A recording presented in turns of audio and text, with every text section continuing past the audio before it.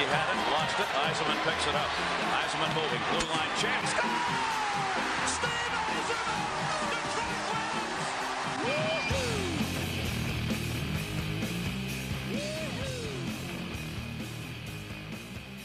Ladies and gentlemen, this is Puck Puck Pass, and these are your hosts, the hockey know-it-alls, KJ and ZachMac.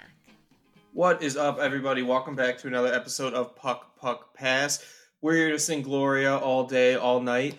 As always, I'm your host, KJ, joined by ZachMac. How are you doing today, bud? Oh, I'm doing well. So excited to be here. Good morning, KJ. It's afternoon. Okay. So let me explain to you. Morning because we've got 100 and some days before we can watch an NHL game again, and I'm sad about it. And I've been mourning all day, but it's good because the Stanley Cup is going to say St. Louis Blues for the first time ever. Yes, and we are in mourning. Thank you for bringing that up. It is a long, long time until we're going to see the guys back on the ice. But you're right. It's nice to celebrate a little. I feel petty because I'm more excited that it's not the Bruins than the fact that it is the Blues. But it was a good ride. It was a hell of a playoffs all the way through for the first round upsets to second round craziness to rules and officials and all sorts of stuff. And then we kind of had a straightforward Game 7. No bullshit. Just really a great game if you're not rooting for Boston. You probably know by now, if you're listening to this, that the Blues won 4-1. I'm already forgetting the score because they won the series, so who cares? But 4-1, 5-1, something like that. They dominated start to finish. What did you think about that game? Just we'll get into details and we'll really dive into what happened in this Game 7. But how'd you walk away feeling?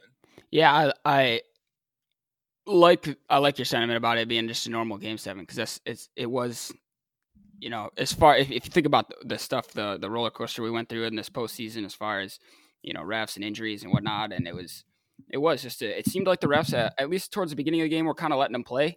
That they let some calls go that one fan base was going to be upset about, the other one wasn't, no matter how it went. So I thought they did a good job of letting them play, and it was an exhilarating game to watch. I thought it really was. It was the most fun you can have watching two teams that really, it was just like, it was kind of a dirty series and on both sides, like the Blues were running people and it wasn't clean from start to finish. But I think if you're going to get an ending, other than like overtime, and we've talked about Game 7s, we know how we feel about them. And I'm not going to say I didn't have fun watching last night because I did. I didn't have a lot of vested interest, and I would have been disappointed, obviously, if it had gone the other way. But, letting them play a little bit of this, there wasn't really anything dirty. And the Blues just played a really fundamentally sound game, and they counterpunched like I've never seen. They were letting the Bruins set themselves up to be scored on. And I hadn't really seen the Blues play too much of that throughout this series. Yeah, I thought the counterattacks were very spot on. I thought St. Louis was, again, and they kind of, I think they got a hold of this towards the back half of the series. I would argue that they just had a game plan and they were going to stick to it. It seemed like Boston wanted to be aggressive and they just wanted to get as much on Binnington as they could, no matter where it was from. And it seemed like St. Louis, although they didn't have as many chances, seemed like they were always looking for the best shot they could get. And I think that's ultimately what won them the series. Yeah, I mean, shots were, for a while, not even close. At one point, it was like 23-10 in Boston's favor, but they weren't getting good shots. Now, they had some great shots, and we'll get into Binnington later, but in how stellar he was last night. But if you looked at the stat sheet before it was 3-0, let's say, it looked like Boston should have been winning that game, but at no point did I think after the first period that Boston was going to win that game. They never seemed in control, and we've talked about analytics, and we've talked about it with Jackson before. Like, it's not always numbers. There's an eye test to this. And not that numbers aren't important, but you watch that game, I don't care if the Bruins were out shooting them 20-2. The Blues were going to win that game from the start. Yeah. Yep. There's a lot to dissect throughout this game, and we, how we felt after and everything. But when you're watching, let's say middle of the second period, and things are starting to change, were you looking any particular way? Early second period, I should say. Were you looking for anything in particular for either team to do to either gain a bigger edge if you're St. Louis or to come back if you're Boston? Because we didn't see a lot of change in either team's game plan, and that helped the Blues and hurt Boston. Yeah, I was expecting Boston to come out aggressive physically in the second period, especially with Pietrangelo netting one with 7 seconds left in the first, put him up 2-0, and it seemed almost like a dagger at that point. And I know it's still early in the game, and one period does not make an entire game, but that second goal was so huge for St. Louis, and I thought Boston was going to come out and try to, because they already had, like you mentioned, a huge shot advantage, so I thought they were going to come out and be physical and try to just bully the Blues back into like a chip in, maybe 2-1 at the end of the second, score early in third, make it 2-2, make it interesting, and I just never really saw that. You're right, nobody really adjusted. Yeah, it was weird, and Blues fans I saw on Twitter were weary of that 2-0 lead, because in game one, we saw them blow a similar 2-goal lead, and there just wasn't signs of that. In Binnington, let's get right into Binnington, because he's such a huge part of why you could really say he is the reason they won Game 7. He wasn't the reason they won any of the games they won or any of the previous 3 they won. But last night, the kid who most of us started to think he wasn't ready for this moment, proved on the biggest stage at the biggest moment that he could make the biggest saves. He made one of the greatest saves I've seen this season last night. Oh, that toe save in the second period? Yes. I think that is what was the nail in the coffin. I saw that, and I was like, I don't think St. Louis loses this game. That's a good point, and I'm sure a lot of people thought that too. Like, if you're Boston, you've been pressuring, and they had some good pressure, like we said. But to see Binnington just kind of get into the zone, and it shouldn't have taken as long as it did for him to play like that, but he got to that point in Game 7, and it was huge, and he's the biggest reason why they won. On the other end, Tuukka Rask just fell apart. I mean, he was not ready for the pressure or the moment or whatever it was. He was not ready for Game 7. Have we seen, and I'm kind of putting you on the spot here, but have we seen a goalie play so well for 6 games and then just have this happen to him? I can think of, just because I'm a Red Wings fan, of when Detroit played Colorado, and I don't remember if it was Game 7, but Patrick Waugh absolutely just fell apart in a game. He threw the puck. He was trying to celebrate through the puck in his own net. I don't know how many people remember that. I want to say it was a Game 7. Maybe it wasn't. Oh, I remember what you're talking about. He was like showing off the glove save and putting it in his own net. Yeah. Yeah, and the Red Wings won that game like 7-0, and I can't remember if it was a series clincher. I don't know if it was a Game 7, but no, it's a good point you bring up, and especially considering that the other goalie, and we've talked enough about Binnington, but I mean, he's a rookie, so it's so many things could have gone wrong for Binnington, and just to even make it to the final like he did, being a rookie playing half the season, it was amazing, and he could have lost, and people still would have been like, oh, wow, this kid's, he's amazing. So for him to step up in Game 7 and for Rask to not, was shocking. I don't really know how else to say it.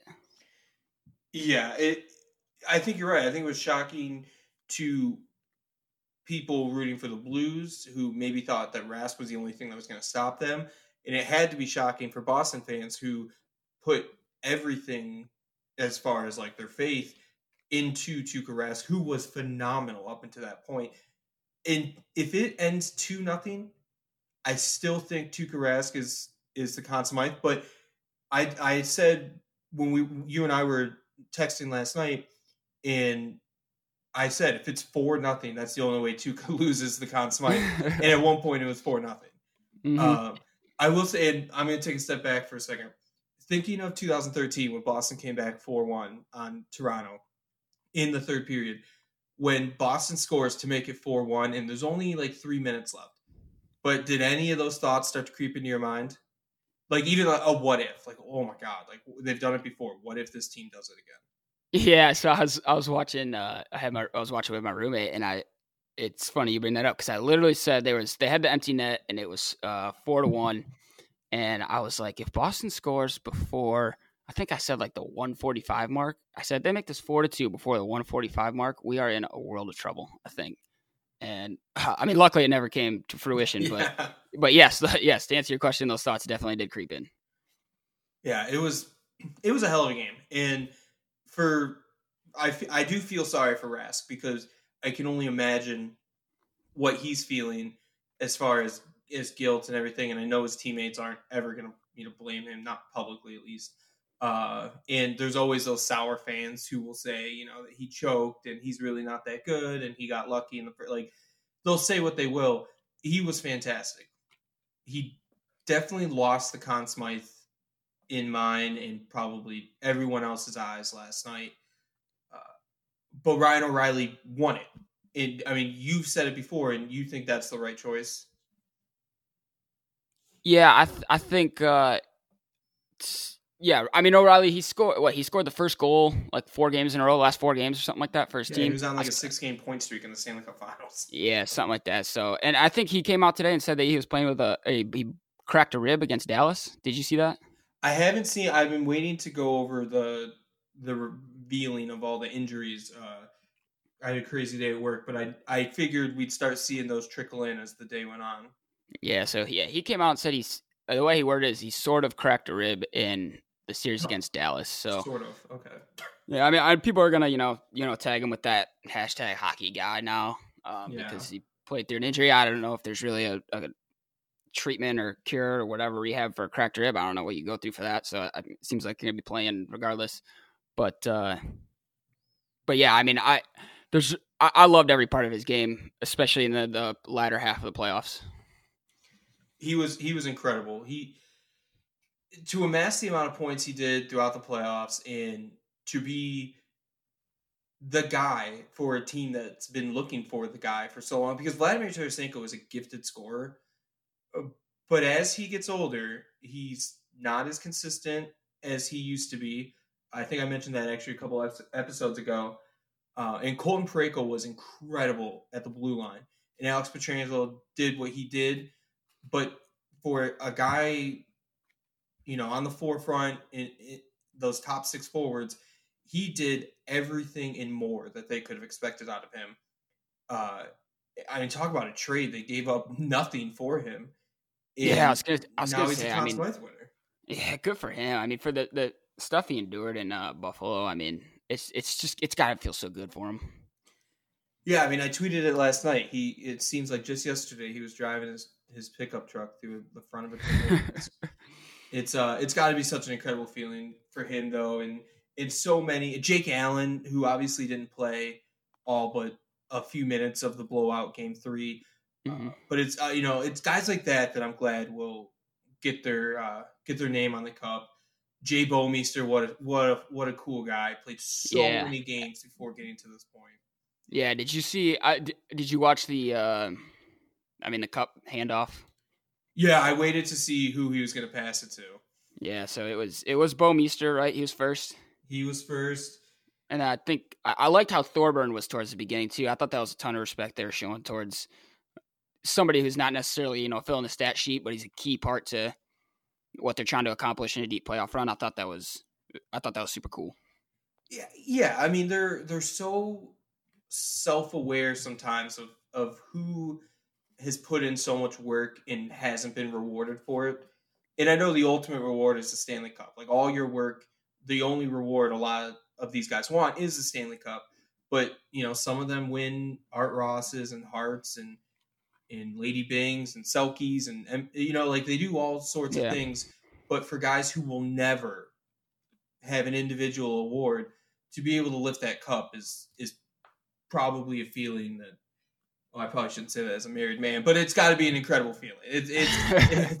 it's I'm really happy for those guys, and they seemed genuinely excited and happy to bring it home to St. Louis. I think that's one of the biggest things that people have been harping on today, and you can't say it enough.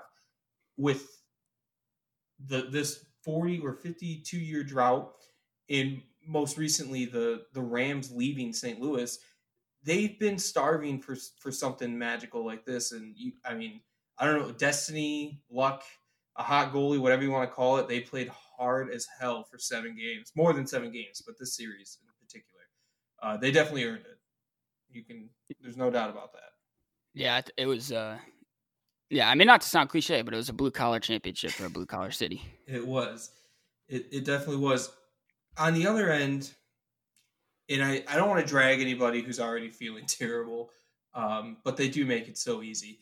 And one of the key moments, you spoke on the Pietrangelo goal with 7 seconds left. Everyone noticed right away that Brad Marchand came off the ice for a change with 7 seconds left in the period, allowing that goal, basically. What do you attribute to that? Is that just a total mental collapse? Is it not being aware? Is it lazy?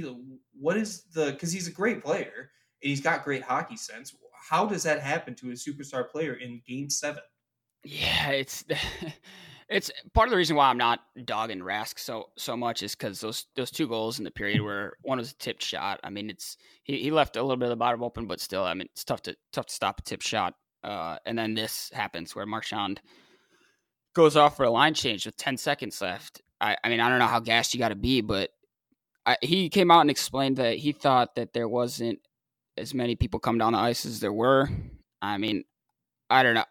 I'm trying not to rub it in because that makes me know better than a Boston fan. But Marchand's like, I mean, come on, man. You're a hockey player. You've been a hockey player for 10 seasons. There's 10 seconds left. You know how many people are on the ice at all times. There's really no excuse for it. I feel bad for him because, it was a crucial goal. But, yeah, I don't know what I don't know if someone's waving him to the bench. I can't really come up with a reason on why he just bolted to the bench after. I don't know why he did it. Yeah, it just really, watching the replay, and they show the replay so many times, especially during intermission. It was a really nice goal by Pietrangelo, but it should have never happened. And I have no problem if it comes off as rubbing it in. I apologize because that's not my intent. It's a huge mental error, and it's something that it's not something that you can fix. Like he made a mistake. And did it cost them the cup? Probably not. But did it cost them some confidence and momentum? Probably. And I'm not going to drag him. I'm not going to say he's an idiot or a bad player, but it was a huge mistake and a huge moment that we see players make all the time. It's not like Brad Marchand to be so stupid. And that's harsh, but you get it. But yeah, I mean, you're right. And it's such a crucial game. It's something that, I mean, if we're sitting here talking about, Charlie Coyle did it or, someone else on the Bruins did it, maybe it's a little bit more of a pass, but you're Brad Marchand. I mean, it's Game 7. You got to know what you're doing. Yeah. I was just recently told he's the best left winger in hockey. So yeah. There were guys on the Bruins side who were just Charlie McAvoy and Torrey Krug played like 27 minutes last night, and like Charlie Coyle's name I didn't hear at all, and he played like 11 minutes. Marcus Johansson played like 17. Guys were getting kind of like a disproportionate amount of minutes because I think Bruce Cassidy was starting to get a feel for who he needed on the ice. And we can talk about now the Bruins top line. I won't bury Marchand again here, but the Bruins top line was embarrassingly and shockingly putrid last night. No spark from them at all. How?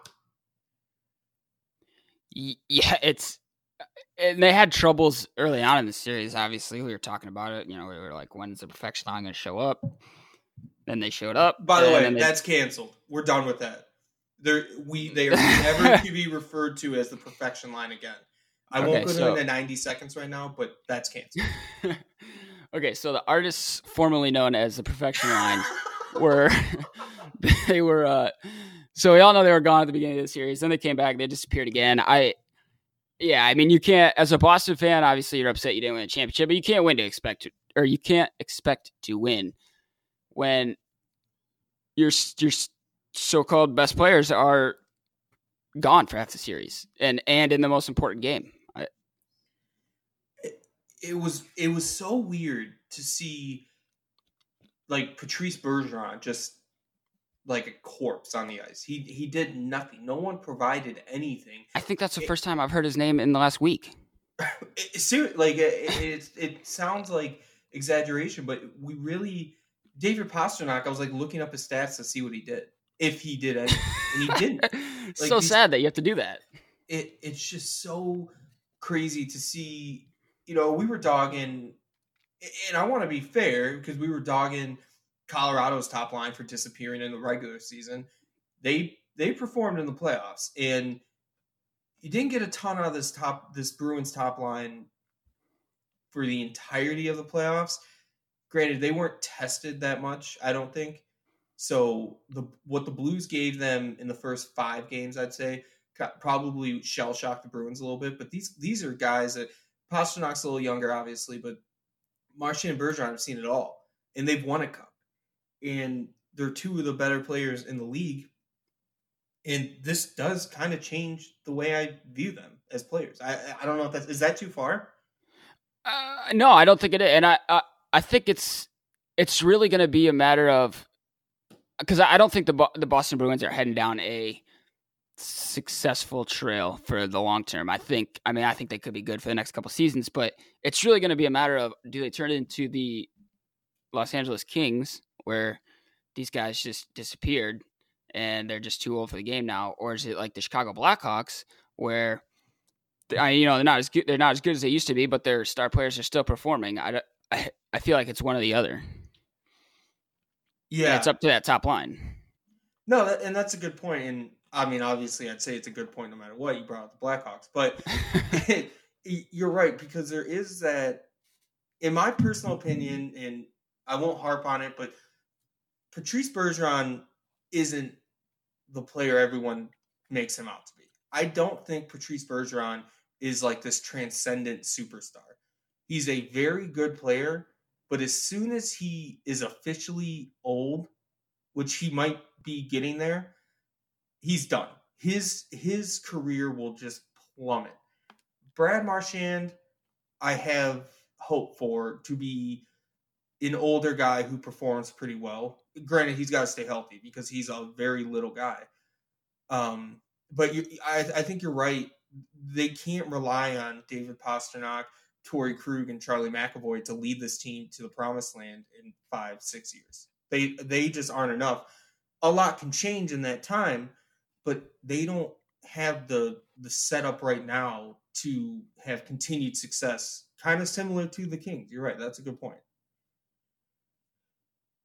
Besides the top line, because both teams' top line were sometimes there, sometimes not this whole series. We talked about Binnington. We talked about Rask. Defensively, both teams were probably the 2 best defensive teams, other than the Islanders, who had a great hot goaltender to help them out.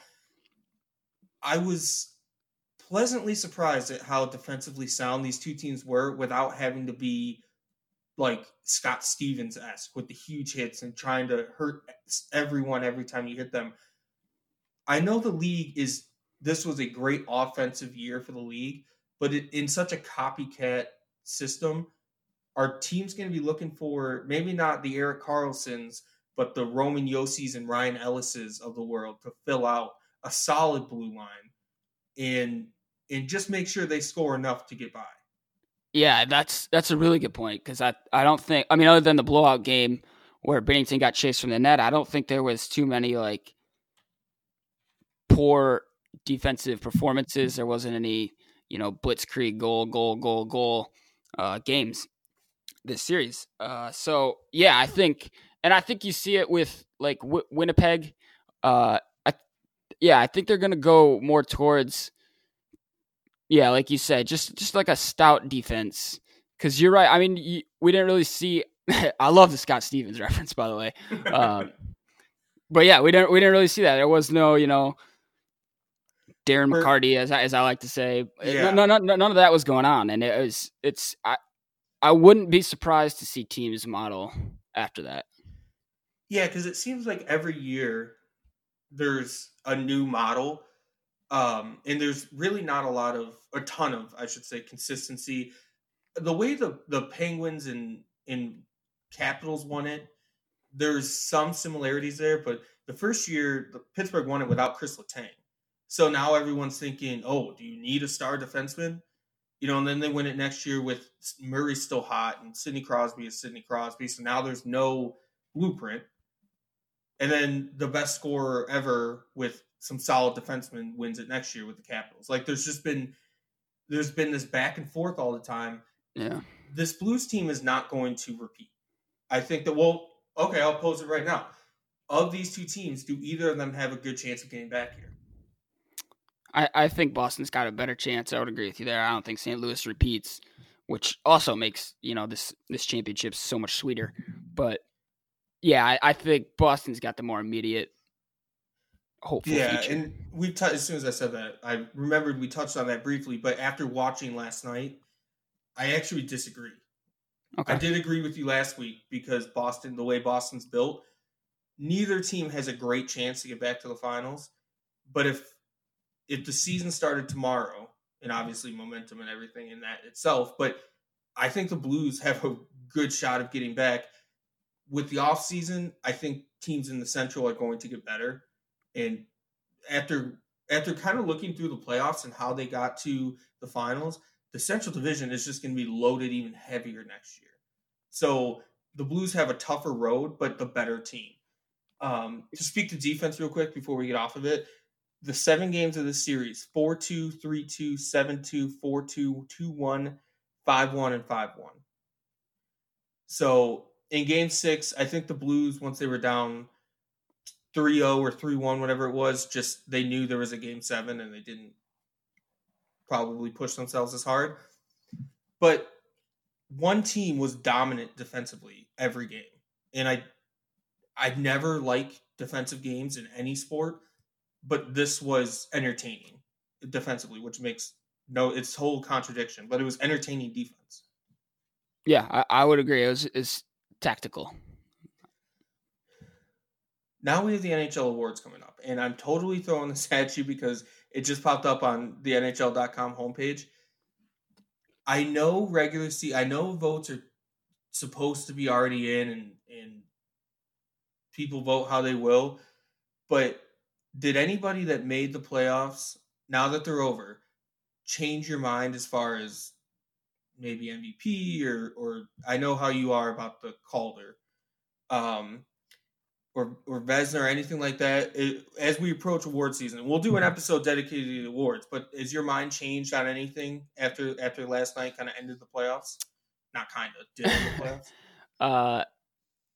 For the most part, I'd say no.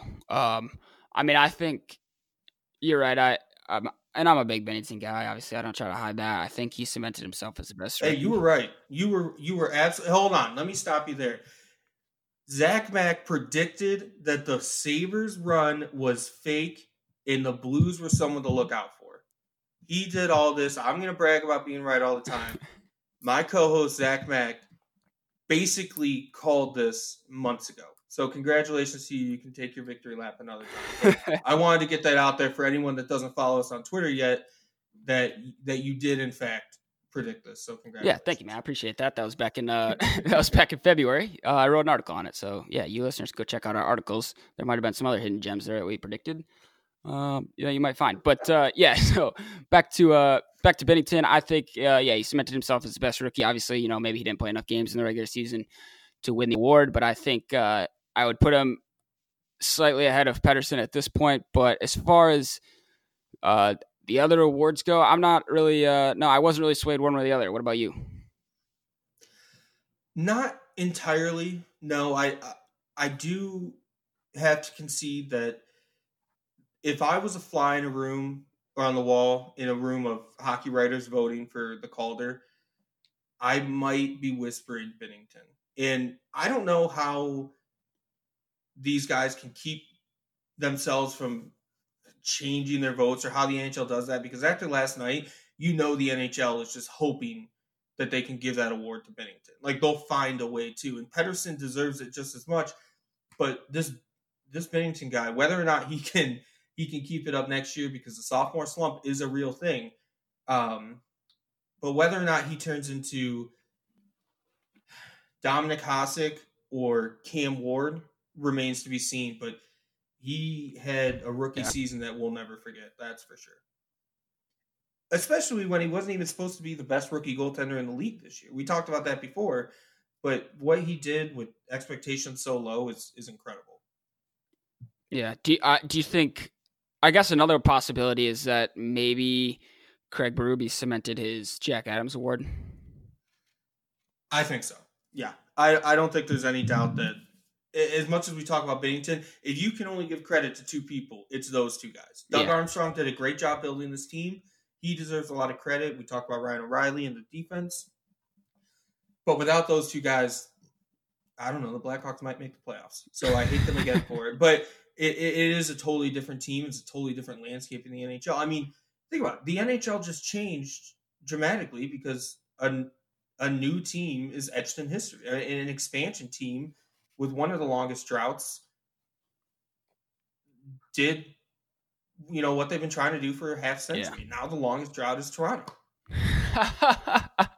the longest drought of a team that's won a cup, I should say. Okay. Might be the longest overall, but it's still funny. It's not the longest overall. Yeah, it's hilarious. Go Raptors. Yeah. You did it. You're sending me into 90 seconds unprepared. Are you happy about this? I need 90 seconds. All right, you got 90 seconds.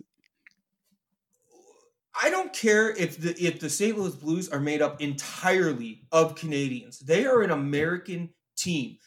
To think that Canadians can take credit for a cup when they still haven't won one 26 years after the last Canadian team won a cup is insane to me. That's what the hill they're willing to die on, that Canadians just won this cup. Yes, there's a lot of Canadians on the team. That's awesome. There were a lot of former college players on Boston. Is the NCAA going to say that they just won the Stanley Cup? Tonight, we're going to watch Toronto hopefully beat the Golden State Warriors in Game 6 of the NBA Finals. Not for a second am I going to think about all the American players, which could be all of them, sub Marc Gasol and Pascal Siakam. The entirety of the NBA is almost all American players. There's great foreign players on that team, but if there's 6 guys from Spain on the Memphis Grizzlies and they win the cup, nobody from Spain cares, or the NBA Finals, nobody from Spain cares that they just won the NBA Finals. And for Canadians to constantly tweet out after every single Stanley Cup final that there were mostly Canadians on that team and try to claim it as their own is such a grab at achievement, greatness, whatever. It's just despair and being desperate for recognition. All the Canadian teams that have been good over the last 2.5 decades have had a fair shot. Toronto completely blew an incredible chance at the cup this year. They'll have another one next year. But when Austin Matthews wins Conn Smythe, I'm not going to talk about how the Americans just won the cup, because that's not how it works. The St. Louis Blues of America, the US of A, won the cup last night. There's no Canadian fortitude or however we want to describe it. Canada is still cupless after 26 years. Quit with the. I'm so upset at Canadians right now. I don't even know where to go from that. Just stop trying to make yourselves relevant. You're 26 years removed. How many times do I have to say it?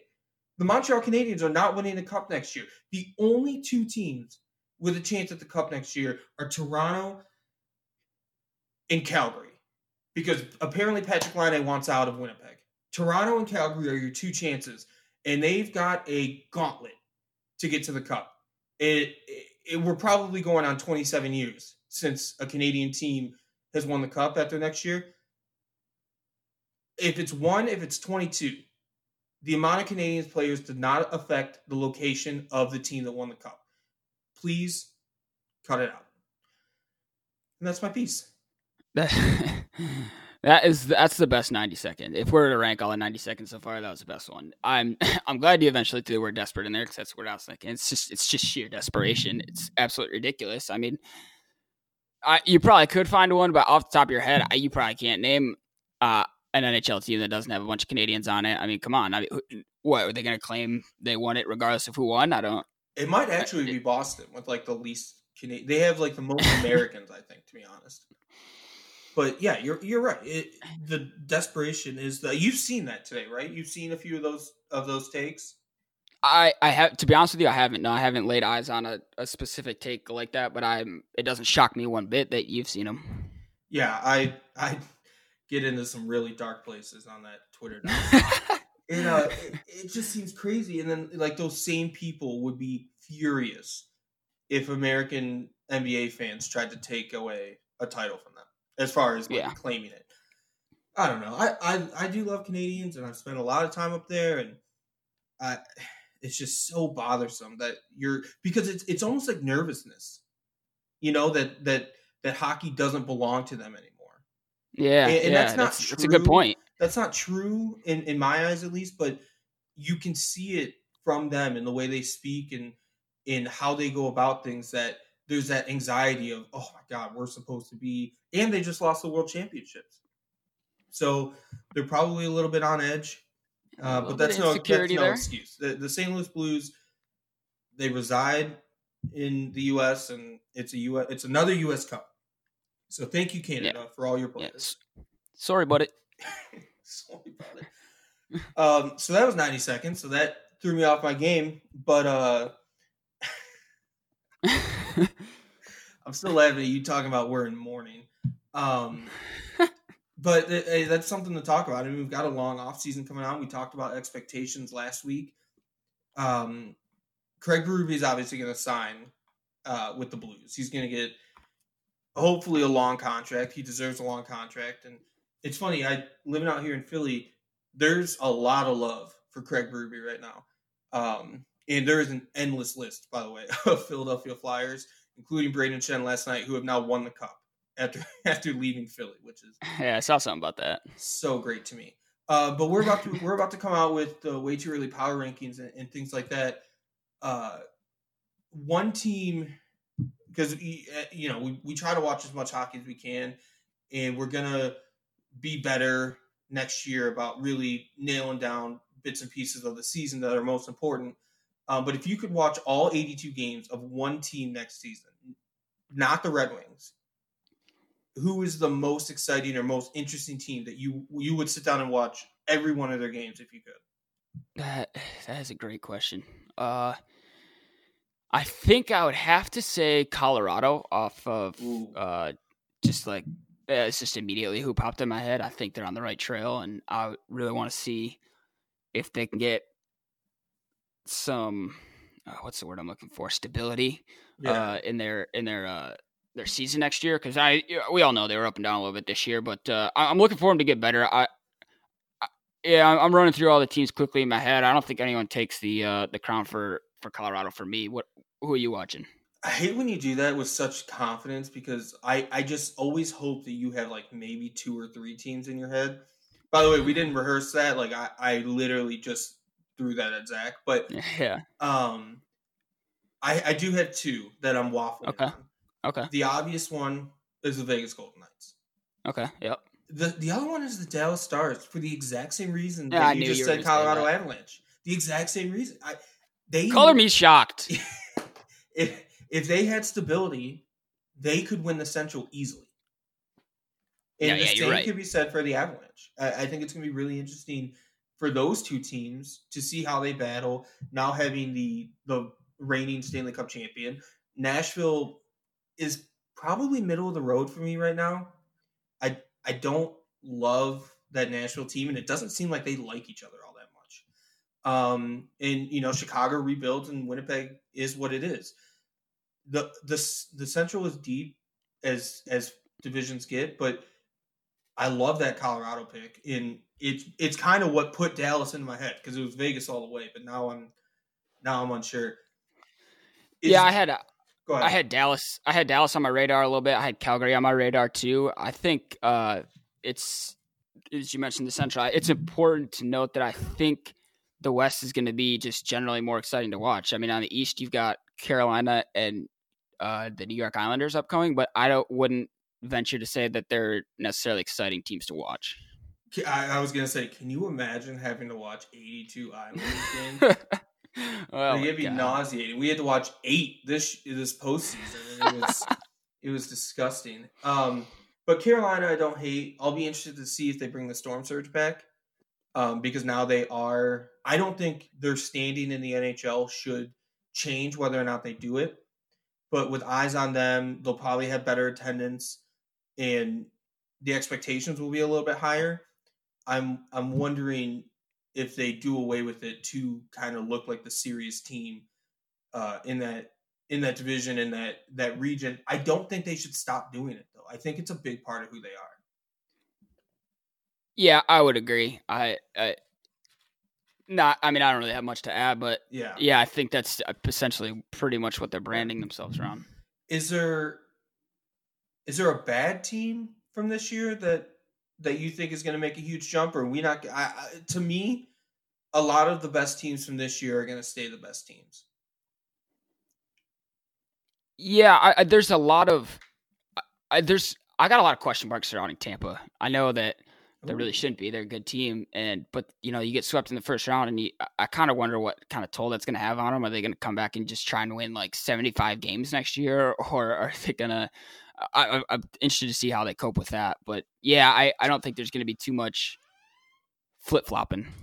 Yeah, and I agree to a point. Obviously, I mean, we're both fans of bad teams, so obviously we like it to be the other way around. But going into next season, and like I said, time and time again, we'll really get into the nitty-gritty of the offseason as we move forward. But the only middle-of-the-road team that could be better, I probably don't even have to say it, but to me it's the Canucks. There's building blocks there. Could they get a free agent? Maybe. If they make a trade, they probably lose an important asset, so they probably don't have to go that far. But you put a way too early and shocking Stanley Cup final pick on the old Twitter today. Do you want to repeat that? Maybe we can. Well, I'll throw one out there too, but you can repeat it for the. Yeah, sure. So mine was I put Vegas. You touched on Vegas earlier. I think they're gonna. I don't think that they'll be like top of the standings. I don't see them like a 1 or 2 seed in the West, but I think that. It all hinges on Fleury. So my prediction was Knights over Leafs in 6 in the finals. I think I just have this strange vibe that the Leafs are going to solve their first round woes and they'll get through it. But Vegas is going to be if Fleury can have a good season and maintain, I think they've got what it takes. It's just going to be a little bit of adjustment because they made that deep run their first year without much. I don't know how to say notoriety or big name talent on their team, and they've got a little bit of it now. So it's interesting to see how they're going to adjust their play style a little bit around that, but I still think they're going to be dangerous. What's your prediction? Well, I love the Vegas Golden Knights prediction, as you probably expected. I'm going to also put Vegas in the Stanley Cup Finals, and I'm actually going to go with a rematch. I'm going to stay true to my word from a couple weeks ago. I think Vegas beats Washington. I just think Washington is built to kind of retool, reload, and refocus. Yeah. Wow, that was like the most hockey thing I've ever said. But yeah, like that they just have enough. They're not going to lose anybody important, I can't imagine. Braden Holtby has to be disappointed in himself. I think I'd be surprised if Washington isn't at least in the Eastern Conference Finals. But I do think Vegas is also making itself a free agent destination. Not that Las Vegas needs help making themselves a destination, but the team itself needed a push. And like you said in another article, they've paid their dues. And I'm slowly, with the help of friends and professionals, getting past how bad they got robbed. And they're ready. I think they're ready to win a cup. That Mark Stone is going to probably be the MVP next year. I'm going to double up on predictions and say he's the Hart Trophy winner. They're going to be so good, and Washington's going to be right there with them. That would be an incredible series. Either one of our predictions, honestly. Vegas, Toronto would be awesome, because imagine a team in their third season beating Toronto and extending that cupless streak. Like, how incredible. I want the best for Austin Matthews, but that would be incredible. Yeah, that would be funny. Well, I think we just about hit everything. This was a very laid back episode with me springing a ton on Zach, and I'm sure he's not happy about it, but the season's over and we're kind of adjusting to life without hockey. And, Zach's going to have to put his hats away, because that's not acceptable during the summer. So yep, gotta switch to the baseball hats. But oh god, maybe just keep the hockey hats out. Are you watching tonight? Are you watching the basketball game tonight? I do. Yes, I'm planning on watching it. I've voiced it before. I don't like the Warriors at all, so I'm hoping for. But I don't know. I don't see the Warriors losing every finals game at home. So there's a strong chance they win tonight, and then God, it's just going to be there. If they win tonight, they're winning Game 7. So, are you watching? I'm going to watch. Probably not the whole game, because I said it today earlier. My brain just kind of like shuts off from sports for a little while after the cup is over. Yeah. It's so stressful, and we're so busy, and it's just a lot. And so this being the very next night, I'll watch it because it's so close, but I'm really hoping Toronto wins. 1, so it's over, and 2, because I can't do the Golden State victory tour again. Speaking of which, first of all, I'm not going to pretend like I'm a Kevin Durant fan, but that's terrible, and he's important to the NBA. So this isn't an NBA podcast, but I hope he comes back soon as he can, without hurting himself. But also, not to pat myself on the back, but we did talk last week about how close the line between stupid and tough guy is. Yeah. Obviously, you can't predict an Achilles. And if they swear that they had no idea that the Achilles was that close to tearing, then I had no other choice to believe them.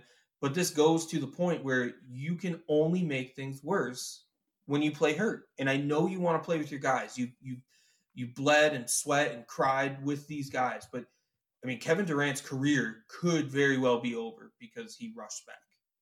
Yeah, and I've voiced before, how hockey kind of hangs its hat on players playing injured throughout the playoffs. But it's also, I think, a little easier to play through an injury in hockey than it is in basketball. So I don't – you're right. I mean, if they swear up and down that they didn't know, then they didn't know, and we got to believe them. But you're right. You got to be careful in those situations. It does suck for people who literally have no idea about basketball and don't follow it in the slightest. This is basically like if Sid, Connor, or Ovi went down, and we knew they were going to miss the next season, because with this injury and the way Kevin Durant is built, he's going to miss the next season minimum. So it's a big shot to the NBA. But yeah, I'm going to watch tonight. Hopefully the Raptors win. What else are you watching this weekend? Oh, let's see. This weekend is Father's Day weekend, so I will be out vacationing a little bit. So I probably won't catch, other than the game tomorrow or tonight. I mean, I won't catch much of anything else on TV. I'll probably just be watching the lake and the waves rolling. What about you? You are very lucky. Same. I'm going to watch the game tonight. I'm going to IKEA tomorrow, which will be a blast. That's a party. It will be a party. I don't know if Game 7 would be Sunday should the Warriors win. I think it's actually Monday, the way the NBA schedule goes. So I'm probably not watching a whole lot. It's going to be a very relaxing, no stress, no worrying that the Bruins are going to win the cup. Nothing like that. It's there's a golf tournament this weekend, I think. The U.S. Open. I'll watch a little bit of that depending on how it's shaping up. Not a big Rory guy, so if he pulls away, I'll probably be done with that. But yeah, we've got a lot coming for you guys. We're going to work on an off-season schedule because every week is tough when there's nothing going on. So we'll be with you guys on Twitter, kind of giving you the schedule, but I expect next week and the week after that we'll be here. If you haven't already, at Puck Pass Pod on Twitter, at BellyUp ZachMac, at GearHoltz_K. It's all in the outro. Any last thoughts before we head out of here, bud? Nope. I'm just gonna be Gloria on repeat until the end of the day. Gloria on repeat. If only Laura Branigan was alive to see what her song has done for a season. It'd be incredible. Well, everybody, we are sorry the NHL season is over, but the content is not. Please stick around and make sure you go to bellyupsports.com for coverage of all of this nation's great sports. The Women's World Cup, I totally forgot. We are watching that. I'm definitely watching the Women's World Cup. Yes. I haven't watched it yet this week because I've been so busy, but I'm going to sit down and watch a few games. So good luck to the U.S. women after winning 13-0 on Tuesday. For ZachMac, I'm KJ. We will see you next week. USA. We saw no light. We saw no signal. Be sure to follow your hosts on Twitter at GearHoltz_K, at BellyUp ZachMac, and at Puck Pass Pod.